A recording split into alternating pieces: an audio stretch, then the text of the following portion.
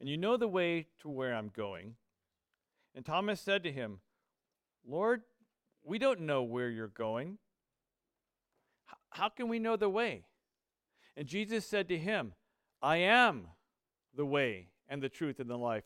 No one comes to the Father except through me." What would you say if Jesus were to say this to you? "You know the way to where I'm going."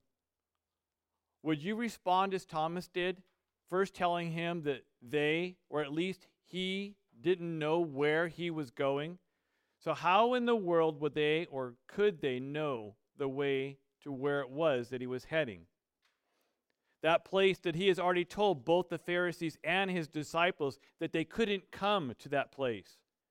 But he did, however, tell the Pharisees that because of where he was going, because of that they would die in their sins. But he didn't tell this to his disciples. He told Peter, though, at the end of the last chapter, chapter 13, that he would follow Jesus to where he was going. And then in verse 2 of this chapter, he told them all that he was going to prepare a place for them with the Father. And then in verse 3, he told them that since he was going, that he would come back for them and take them to where he is going. And in verse 6, Jesus tells Thomas, these men and us, how, the means to where he is going. He uses once again that divine name of God to reveal to them who he is. I am the way. But not only the way, he expounds on what that means in being the way, in saying that he is the truth. And then finally, to further explain what this I am God is, what that means in saying that he is the way and the truth, he ties it all up, that full meaning of what those things are, in saying that he is the life. Saints, listen.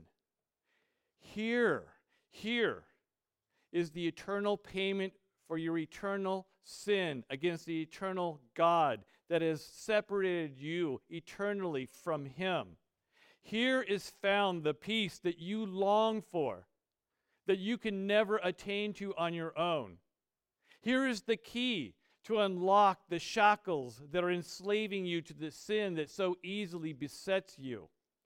Here is the means to finding meaning, hope, and joy in this life.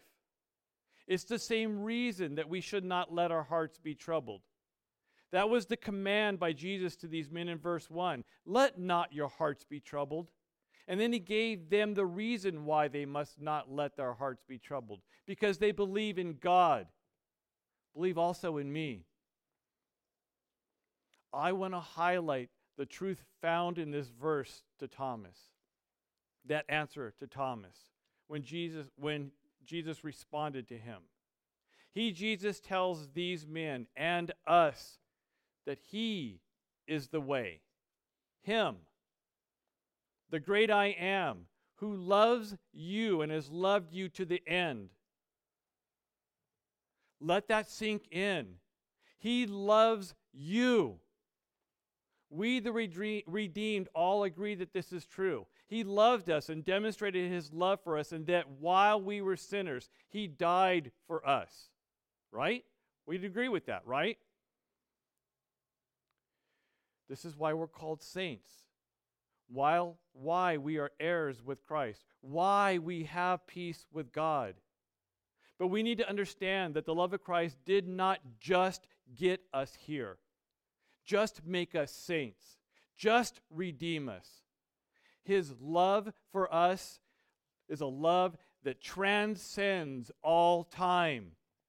He has made a way, a place for us. And he tells us at the end of verse 6 where he is going, where he will return from, and then the why of our peace, our hope, our love, our joy. And that is the Father.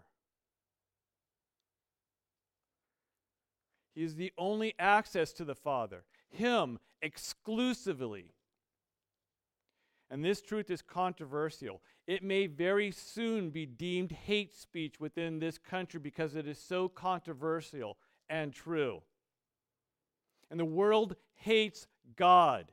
And it hates the fact that God gave them only one way to Him. Which, if you think about it, seems pretty stupid. Because if He had made many ways to Himself, then it would be really easy to get hung up on a false way, to get confused that you're on the path of righteousness. But since He made only one path, that path is exclusive. And the world hates Him for it. And they also hate that all those other paths will actually get you to heaven. Yeah, you heard me right. All paths do lead to heaven. Well, since this is true, David, then what's the big deal about the exclusivity thing that Jesus was telling these men? Well, herein is found one of the problems of not understanding, not really knowing the way. We think that heaven is the goal of our life. Many so-called evangelicals are striving to get to heaven, to the day that all their struggles will finally end, to the day that they no longer have to worry, no longer have stress, to the day when they get to hang out in their Barcalounger lounge chair with an iced tea sitting next to them, watching reruns of game shows, and wondering to themselves, what am I going to do today? A round of golf? Or maybe just hang out at the pool? This, or something like this, is the thing that they are striving for in their Christianity. But this is not heaven. And heaven is not, should not be our goal. As proof of this truth, even the unregenerate have the same goal in mind. How many of you have been told that my loved one who has died is in heaven by an unregenerate person, and one day I will see them there myself?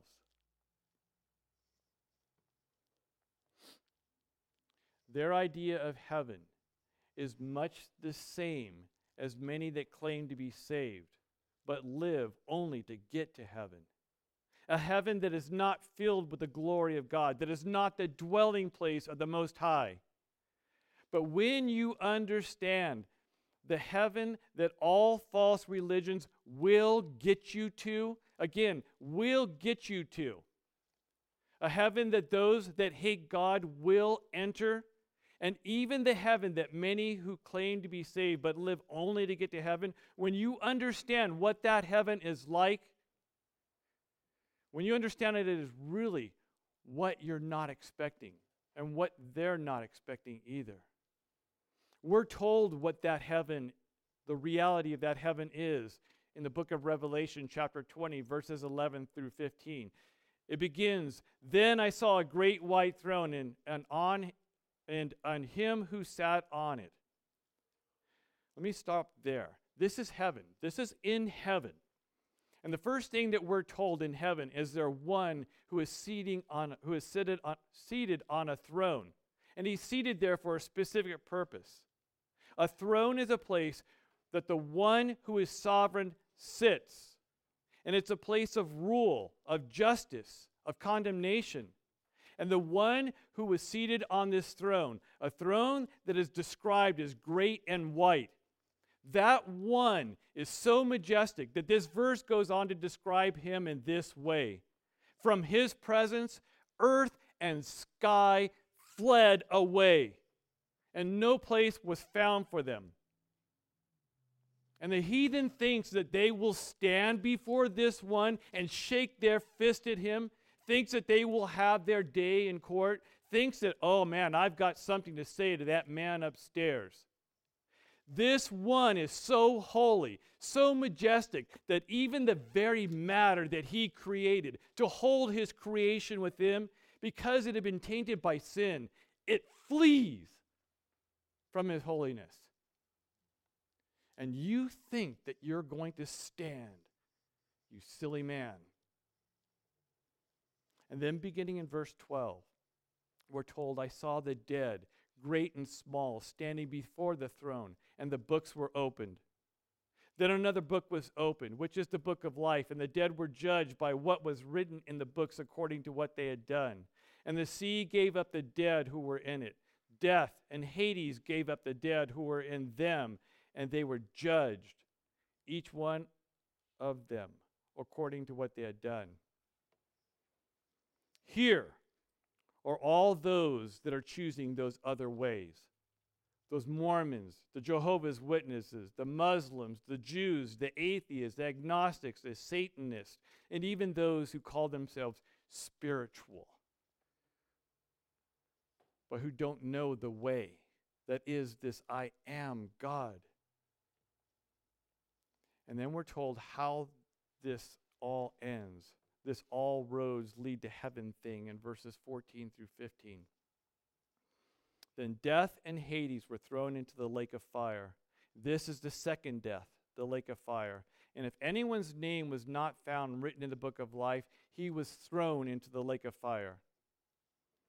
Here why getting to heaven as your goal is so damning.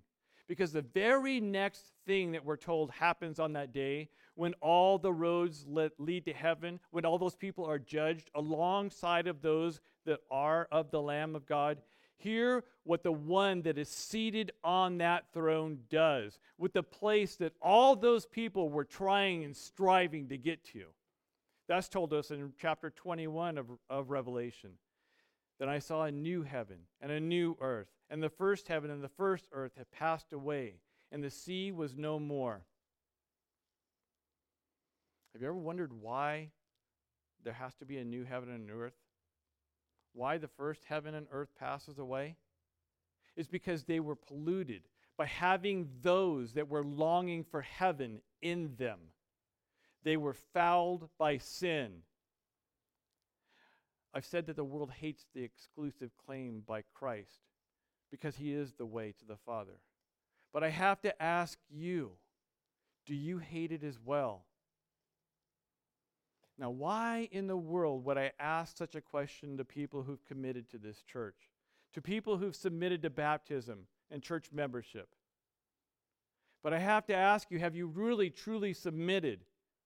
Do you, in your heart of hearts, hate that God requires you to submit? That to be of him, in him, you must die to your desires, your freedom to be you. That you are required to live as he directs you. Is this why you are so unable to not let your heart be troubled?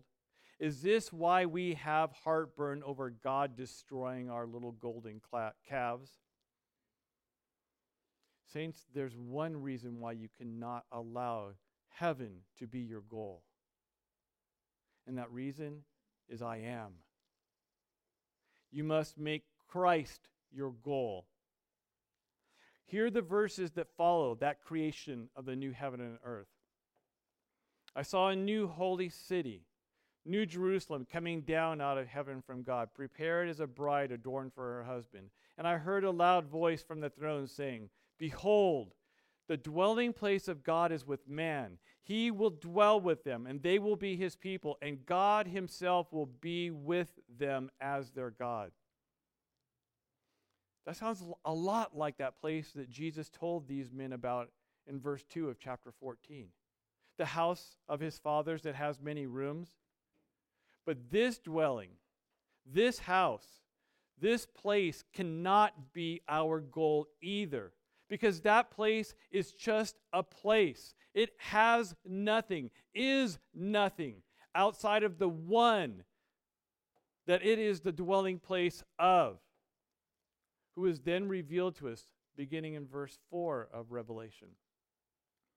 He will wipe away every tear from their eyes, and death shall be no more. Neither shall there be mourning, nor crying, nor pain anymore, for the former things have passed away. And he who was seated on the throne said, Behold, I am making all things new. Also, he said, "Write this down, for these words are trustworthy and true." And he said to me, "It is done. I am the Alpha and Omega, the beginning and the end. To the thirsty I will give from the spring of the water of life without payment." Now can you see why heaven cannot be our goal? It has to be the one that makes heaven heaven, the one that tells us of the eternal separation that has taken place because of him.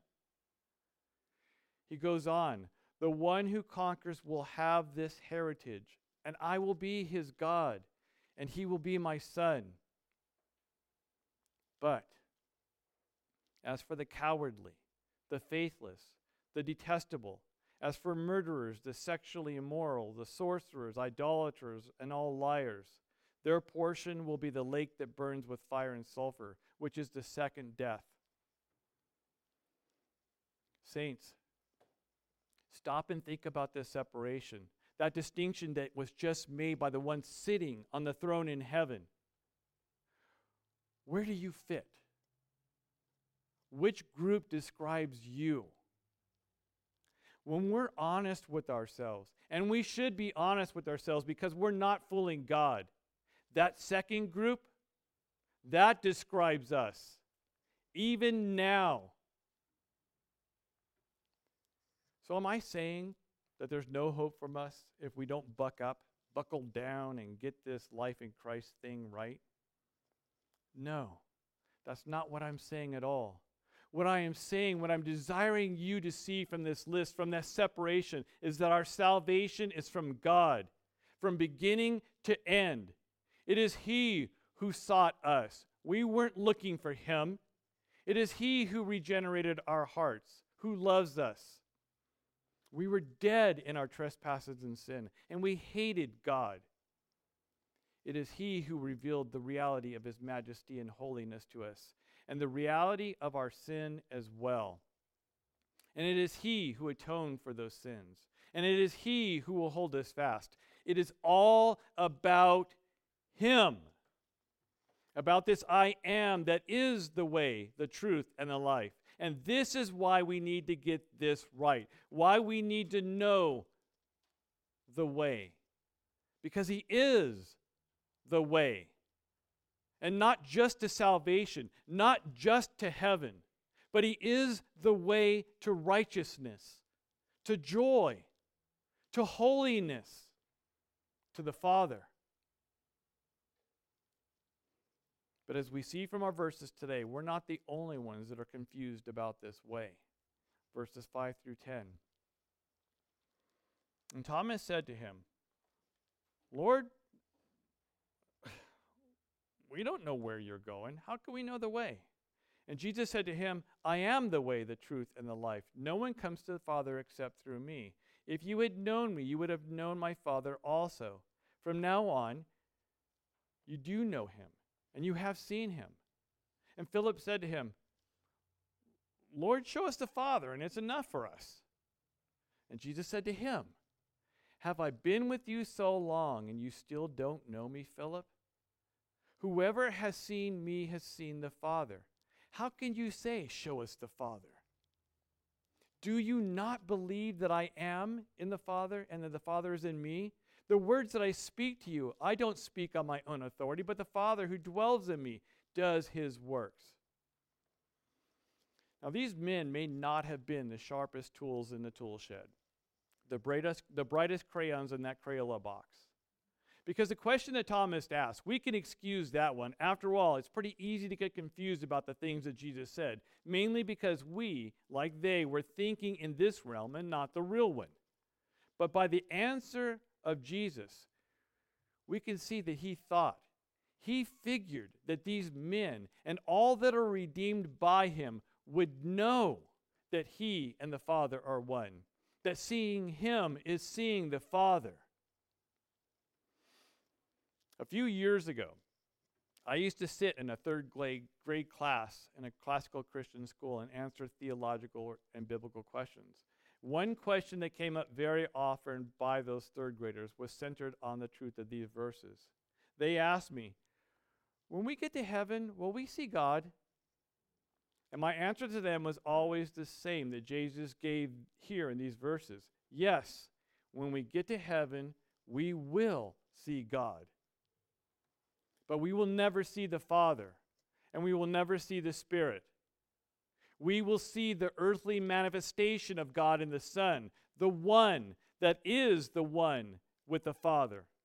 And that is enough. Once again, can you not see why we need to know this way? Because He is the all that we will ever see of God. And God is not holding out on us. He's not gypping us by us only seeing Jesus. So who is this I am? What is He like? Well, John told us concerning this I am in John 1:5. God is light. In Him there is no darkness at all. 2 Samuel 22 tells us, for who is God besides Yahweh? And who is the rock except our God?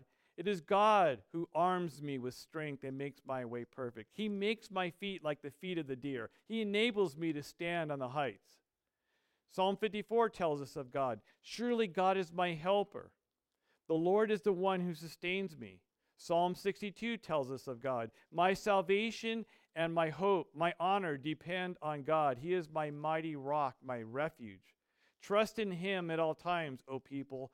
Pour out your hearts to Him, for God is our refuge. Selah. Exodus 15 tells us of God, who is like you, O Lord, among the gods? Who is like you, majestic in holiness, awesome in glorious deeds, doing wonders? In 1 Timothy, we're told, to the King of the ages, immortal, invisible, to the only God, be honor and glory forever and ever. Amen. And in verse 6, Jesus uses the divine name of God as His own. He says of Himself, I am. We gloss over this, thinking not very much of it. We don't see it as of importance. But for these men, and even today for any Orthodox Jew, this is blasphemous. No one spoke the name of God, and no one ever used it as their own. As a matter of fact, today, Orthodox Jews will not even write the name God. When they write that, they write GD. They won't even write that name. But Jesus used that name as His name. He's the only one that has ever done that. And He did this because it is His name. This is why He, Jesus, is so incredulous with Philip when he asked him, show us the Father and that'll be enough. Then all the questions will be answered. That would be proof positive, that seal of approval that I need. And in verse 7, Jesus begins a series of cause and effect statements. You can identify these cause and effect statements because they begin with if and then follow with then. If you had known me, you would know my Father also. From now on, you do know Him and have seen Him. Here again is the importance of knowing the way that is Jesus. Because if you do not, then you will not know the Father. If you don't know Jesus, this I am, who is the way, then you will not know the Father. And the love of the Father for the Son is so great that it is only through the Son that any can know the Father. We need to stop once again and think about this. Wonder why that would be. Why can no one know the Father except through the Son? Why is it that we must confess with our mouth and believe in our heart that Jesus is Lord to be saved? Why can't we just go and stand in the presence of God? The reason for this is revealed to us in those verses from Revelation 20. Because we humans are all the ones whose portion will be the lake that burns with fire and sulfur, which is the second death. All and any that approach the Father outside of the atonement of the Son will be cast out because of the separation that they have caused by their sin. And it's done for one reason only, because God is holy, holy, holy, which means that he is the creator and sustainer of everyone and everything. He is eternal, infinite, unchangeable in his power and perfection, goodness and glory, wisdom, justice, and truth. And nothing happens except through him and by his will. That was the answer to the second question, by the way. And we were created in his image. Adam was holy, righteous, pure. He walked in the cool of the evening with God. He enjoyed close, intimate fellowship with God. And then he sinned, and that all ended. In that moment, because of his sin, he no longer could walk in the cool of the morning with God. He could no longer enjoy sweet fellowship with God. He had killed himself, separated himself, polluted himself. He was no longer the family of God. But remember, Adam was created in the image of God, which means that he, like God, is eternal. But he's an eternal created being. He was not from the beginning, but from the moment that he was created, from that moment forward, he will live eternally. And this is the same for every person who was ever conceived from that moment forward. We will all die unless Christ comes back. But our souls, which is the essence of who we really are, they will not. And every person that stands before God on that day, the day of the great white throne judgment, will have one of two books opened. And they will either have the book of judgment opened, the one that chronicles every sin that they've ever done against this holy, righteous God, every time, every instance of treasonous rebellion against truth. And for this sin they will be judged, and they will be found wanting, and they will be cast into the lake of fire in eternal hell, where the worm never dies and the fire never ends. Hell is not what so many people want you to believe. It's not real. It's just the end.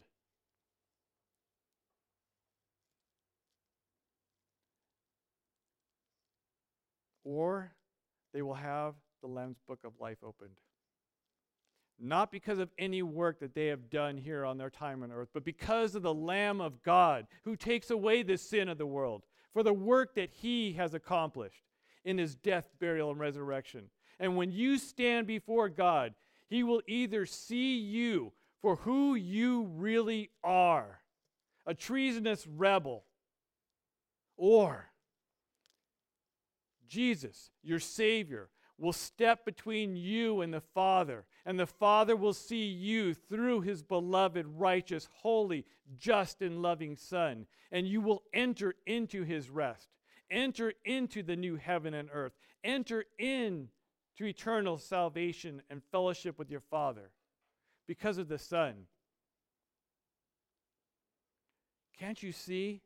Don't you grasp the importance of knowing the one that is the way? And in verse 11 of our text today, that one, the way to the Father, he commands, he compels those that are his to know him. He tells them, believe me that I am in the Father and the Father is in me, or at least believe on the account of the works themselves. Here again is that imperative. Believe. Don't think. Don't surmise. Don't hold these truths to be self-evident. You must believe. And you must believe this is true. Just like you believe that you are sitting down right now. Just like you believe that that chair that you're sitting on is solid. Like you believe today is Sunday. This is how you have to believe. And then the one that we must believe in. He transitions from the eternal to the temporal, which although is in this realm is still part of the eternal.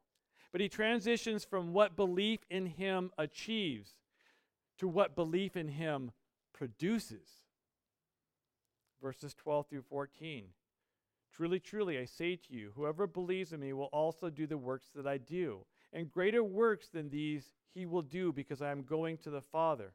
Whatever you ask in my name, this I will do, that the Father may be glorified in the Son. If you ask me anything in my name, I will do it. He begins verse 12 with that divine imperative. Truly, truly. As you know, this is the same imperative that the prophets of old would begin a word with God with. Thus saith the Lord. This is an absolute. It should prick our ears, demand our attention, cause us to sit up and take notes, because God is telling us something that we need to hear, we need to understand, and we need to obey. And the thing that God, tells these men and us, it's simply and utterly ridiculous. We're going to do the works that he does, and greater works? What in the world does he mean here? Well, there are many, if not the majority within Western evangelicals, that will tell you that this means that we're going to raise the dead, that we're going to heal the sick, that we're going to produce something out of nothing. That since we are now in Christ, and because we are now in Christ, and just because he told us now that because he's leaving, that we're going to do works, the same works and even greater works, there's no controversy over this. And in fact, if you are not doing these works, it's only for one reason, because you lack faith. Would you be surprised if I told you that the Barna Group, a Christian polling firm that found in 2012, that evangelicals accepted the attitudes and beliefs of the Pharisees more than they did of Christ? The reason for both of these tragedies is that this is the teaching from the pulpit in so many so-called churches. But we shouldn't be surprised, though, that there are false teachers out there. And there are false teachers out there. We've been warned by the apostles about them. Apostles who even in their day saw false teachers rise up among them, such as in 2 Peter, when he said, but false prophets will also arose among the people. This is the past in the Old Testament. Just as there will be false teachers among you, who will secretly bring in destructive heresies, even denying the master who bought them, bringing upon themselves swift destruction. And many will follow their sensuality. And because of them, the truth will be blasphemed. And their greed, they will exploit you with their false words. Their condemnation from long ago is not idle, and their destruction is not asleep. And Paul warned his flock similarly in 2 Timothy. He said, but understand this, that in the last days there will come times of difficulty, for people will be lovers of self, lovers of money, proud, arrogant, abusive, disobedient to their parents, ungrateful, unholy, heartless, unappeasable, slanderous, without self-control, brutal, not loving good, treacherous, reckless, swollen with conceit, lovers of pleasure rather than lovers of God. Sounds like the world, huh?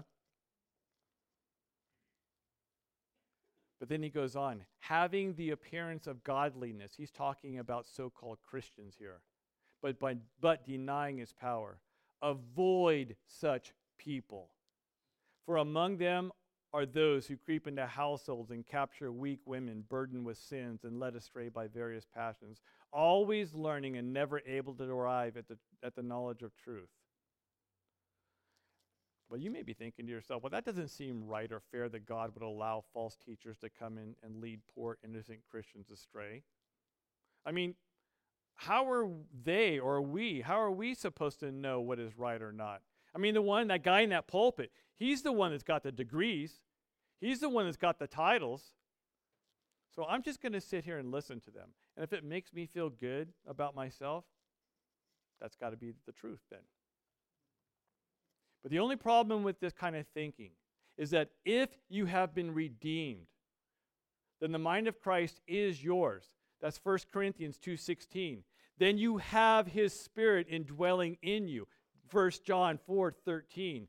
And if this is true, then Colossians 2:8 applies to you, which says, see to it that no one takes you captive by philosophy and empty deceit, according to human tradition, according to the elemental spirits of the world, and not according to Christ. And if you have the mind of Christ, if his Spirit is indwelling in you, then not only does Colossians 2:16 apply to you, but so does 2 Timothy 4. I charge you in the presence of God and of Christ Jesus, who is to judge the living and the dead, and by his appearing in his kingdom, preach the word. Be ready in season and out of season. Reprove, rebuke, exhort with complete patience and teaching. For the time is coming when people will not endure sound teaching, but having itching ears, they will accumulate for themselves teachers who suit their own passions, and will turn away from listening to the truth and wander off in the myths. As for you, always be sober. Sober-minded, that is. Enduring suffering, do the work of evangelist. Fulfill your ministry. We cannot allow ourselves to be those people who don't know, who don't care, who hear or read verses like from the ones from today and accept whatever makes our flesh feel good as the truth. Again, you may be sitting there countering, I'm not a theologian. I'm not a scholar. I don't have time to learn Greek, to really try to figure out what all this means. And that 2 Timothy verse, David, well, that doesn't apply to me since Paul was writing to a pastor and I'm not a pastor. Well, you may not be an elder, but you are part of the royal priesthood if you've been saved.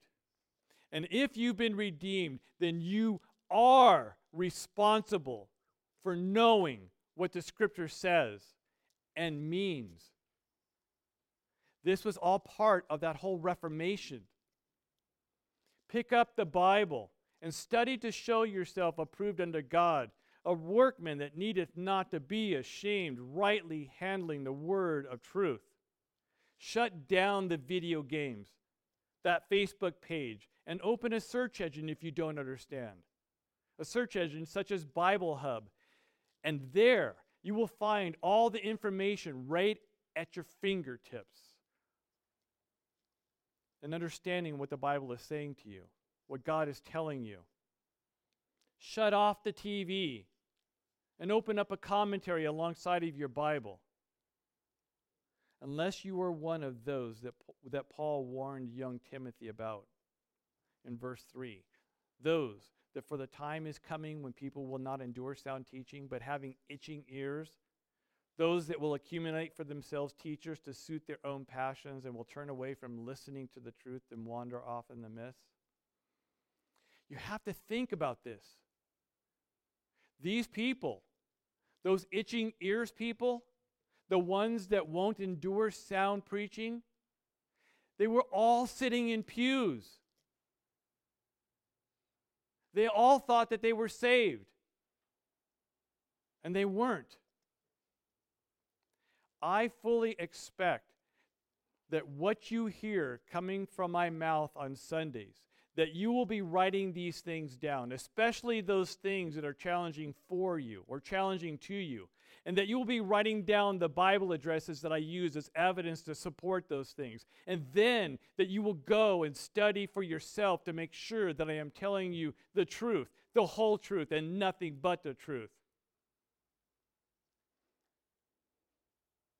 Now, what in the world did Jesus mean when he told these men in verse 12, whoever believes in me will also do the works that I do, and greater works than these he will do because I'm going to the Father? The answer to that first part of that can be found in the second part of what he said, because I'm going to the Father. Because I'm going to the Father, you will do the works that I am doing and even greater works. We can understand what he meant by the works by understanding what was accomplished by him going to the Father. Are there some light bulbs going off out there, flickering just a little bit?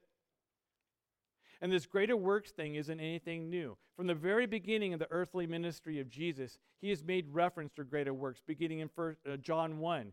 Jesus answered, he said, "Truly, truly, you will see, I say to you, you will see heaven open and the angels of God ascending and descending on the Son of Man." And then back in John 5, when the Pharisees were seeking to kill him because he was breaking the Sabbath and calling God his Father, he tells them, "Truly, truly," again, the divine imperative, "I say to you, the Son of Man can do nothing of his own accord, but only what he sees his Father doing. For whatever the Father does, that the Son does likewise. For the Father loves the Son and shows himself all that he is doing. And greater works than these he will show him, so that you may marvel. For as the Father raises the dead and gives them life, so also the Son gives life to whom he will." What work or works have been accomplished by the Son going to the Father? It's the work of salvation, the redeeming of a chosen people. It is the ministry of reconciliation. 2 Corinthians 5:17-21 tells us, "Therefore, if anyone is in Christ, he is a new creation." Well, are you in Christ? Then you are a new creation, right? The old has passed away, the new has come. All this is from God, who through Christ reconciled us to himself. This is the work that was accomplished by Jesus going to the Father. But what about that? We're going to do the same works and even greater works, part of our verses from today. Well, I'm glad you asked. Because all we need to do is just finish verses 18 of 2 Corinthians 5 to have that given to us. This is what it says, "And gave us the ministry of reconciliation." That is, in Christ, God was reconciling the world to himself, not counting their trespasses against them, and entrusting to us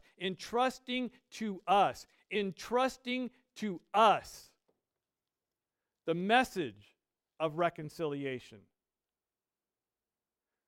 But you're going to sit there and say, that doesn't apply. It can't apply to me because I'm not gifted in speaking. I'm actually kind of antisocial. I really don't even like people. Especially don't like to confront people. So Jesus can't mean me. But doesn't Jesus begin verse 12 from our verses today with a text today that says, "Whoever"? Isn't that what verse 12 starts with? Whoever. Yes, whoever believes. Yes, whoever. Well, that can't mean everyone, right? Well, lucky for us, this is not the first time that he uses that "whoever" word. "Whoever believes in me shall never thirst," John 6:35. Who's that talking about? "Whoever believes in me, out of his heart will flow rivers of living water," John 7:38. "Whoever believes in me, though he die, he shall live." Who's that talking about? John 11:25. "Whoever believes in me will not remain in darkness," John 12:46. No, dear saints, this is what is expected to be the normal Christian life. And Paul proves that. After he finished this thought of being given that ministry of reconciliation, the ministry that Jesus gave to all that are redeemed, he finishes it that way, or that with this: "Therefore, we are ambassadors for Christ, God making his appeal through us. We implore you on behalf of Christ, be reconciled to God. For our sake he made him to be sin who knew no sin, so that in him we might become the righteousness of God." There it is, the work of Christ, the greater work that he said that you will do because he has gone to the Father. And Paul even gave you the cliff notes on how to be an ambassador for Christ, how to participate in the ministry of reconciliation. We implore you on behalf of Christ, be reconciled to God. For our sake, he made him to be sin who knew no sin, so that in him we might become the righteousness of God. Is that so hard to remember? Is that so challenging to say to people? Is that too much to ask of you, the one that has been reconciled to God?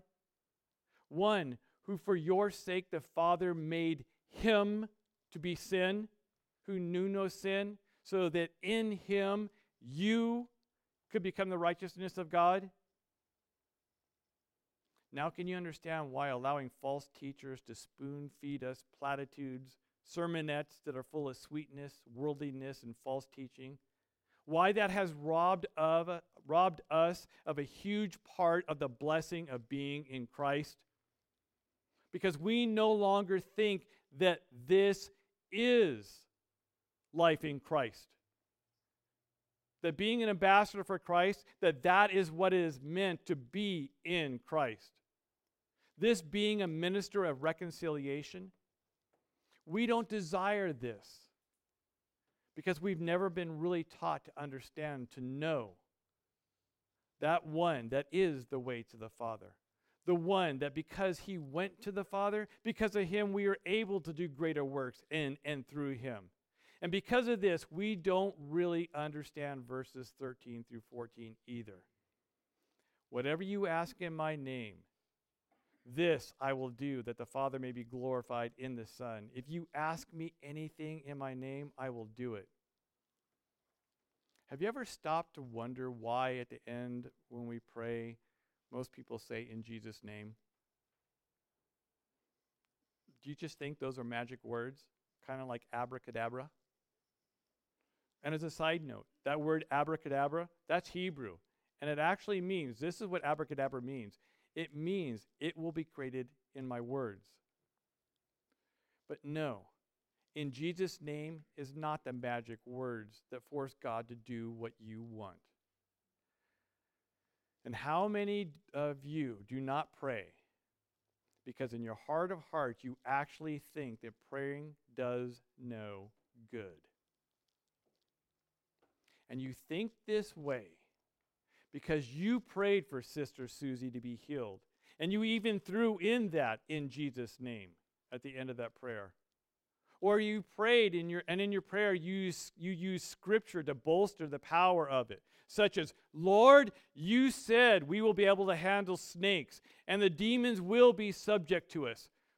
Well, Lord, I rebuke that demon of sickness or the demon of poverty, or the demon of shortness, or the demon of baldness, in Jesus' name. And then Sister Susie died, and you're still poor, and you're still short, and you're still bald. So you shrug your shoulders and you think to yourself, there's no power in prayer. And you go about living as a practical atheist, relying on yourselves to get things done. We have never been taught how to ask things in the name of the one who has gone to the Father, the one that has promised that you will do greater works, the one who is the way to the Father.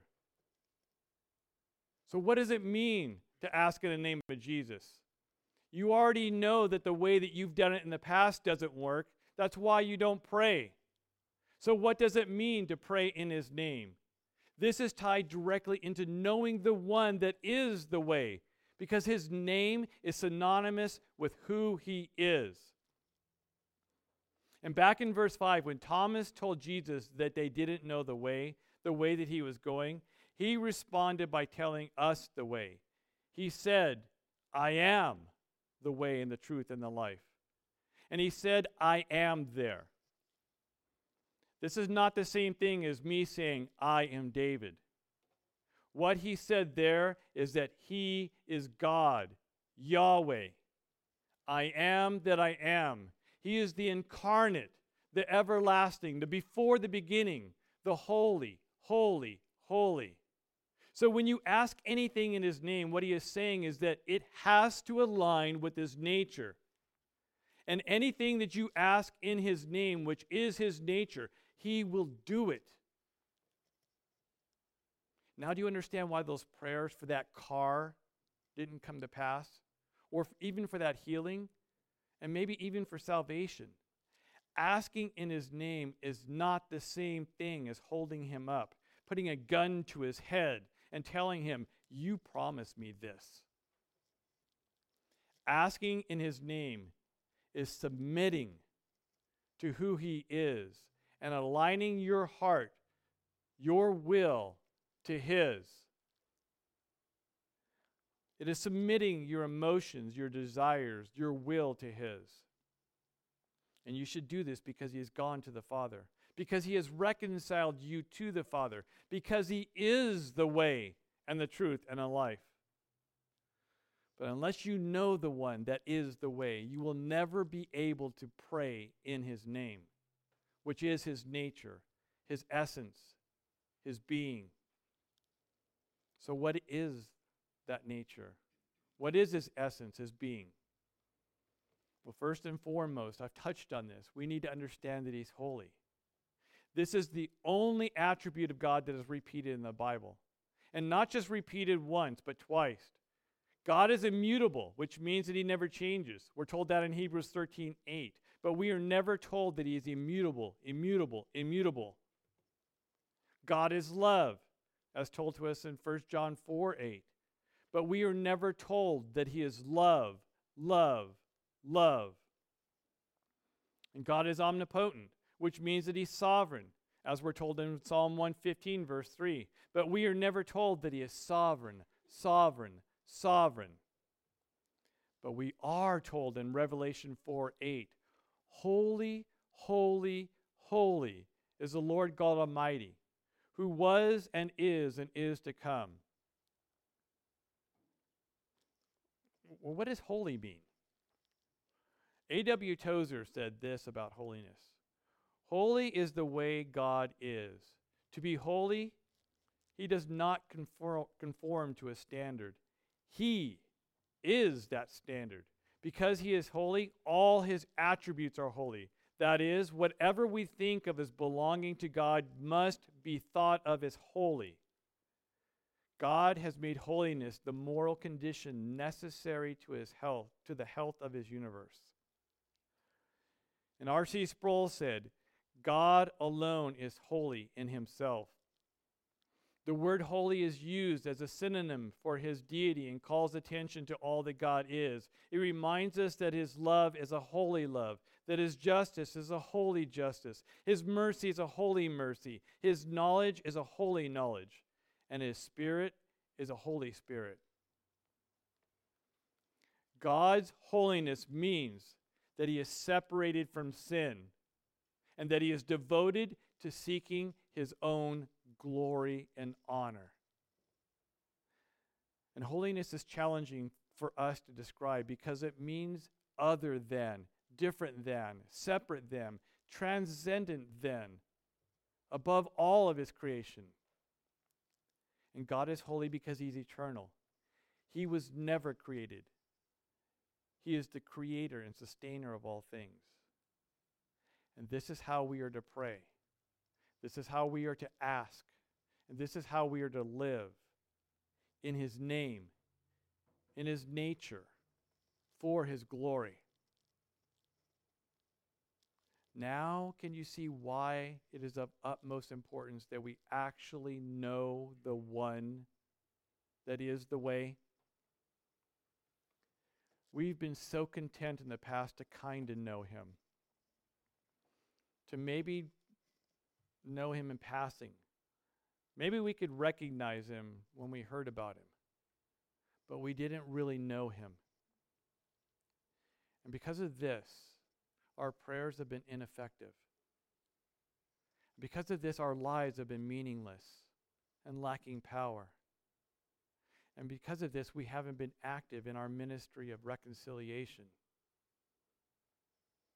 Saints, I implore you, be reconciled to God through Christ, who is the way to the Father, who is the truth, who is the life. Do not be so confident in your profession of faith of knowing this one, who is the way, if you are not obedient to this one, who is the way. Because He is also the truth. Outside of Him are lies. Outside of Him is death. Outside of Him is eternal torment in hell. And you want to play with it. Be reconciled to this one. Be obedient to this one, who is the one that is the reconciliation between you and his Father. And you will know that you've been reconciled to this one when you obey this one and live as an ambassador to God, pronouncing the reconciliation that this one that is the way to the Father, the one that is the truth and the life, the one that is our only hope if we are ever to be reconciled to the Father. It is then that you will know the one.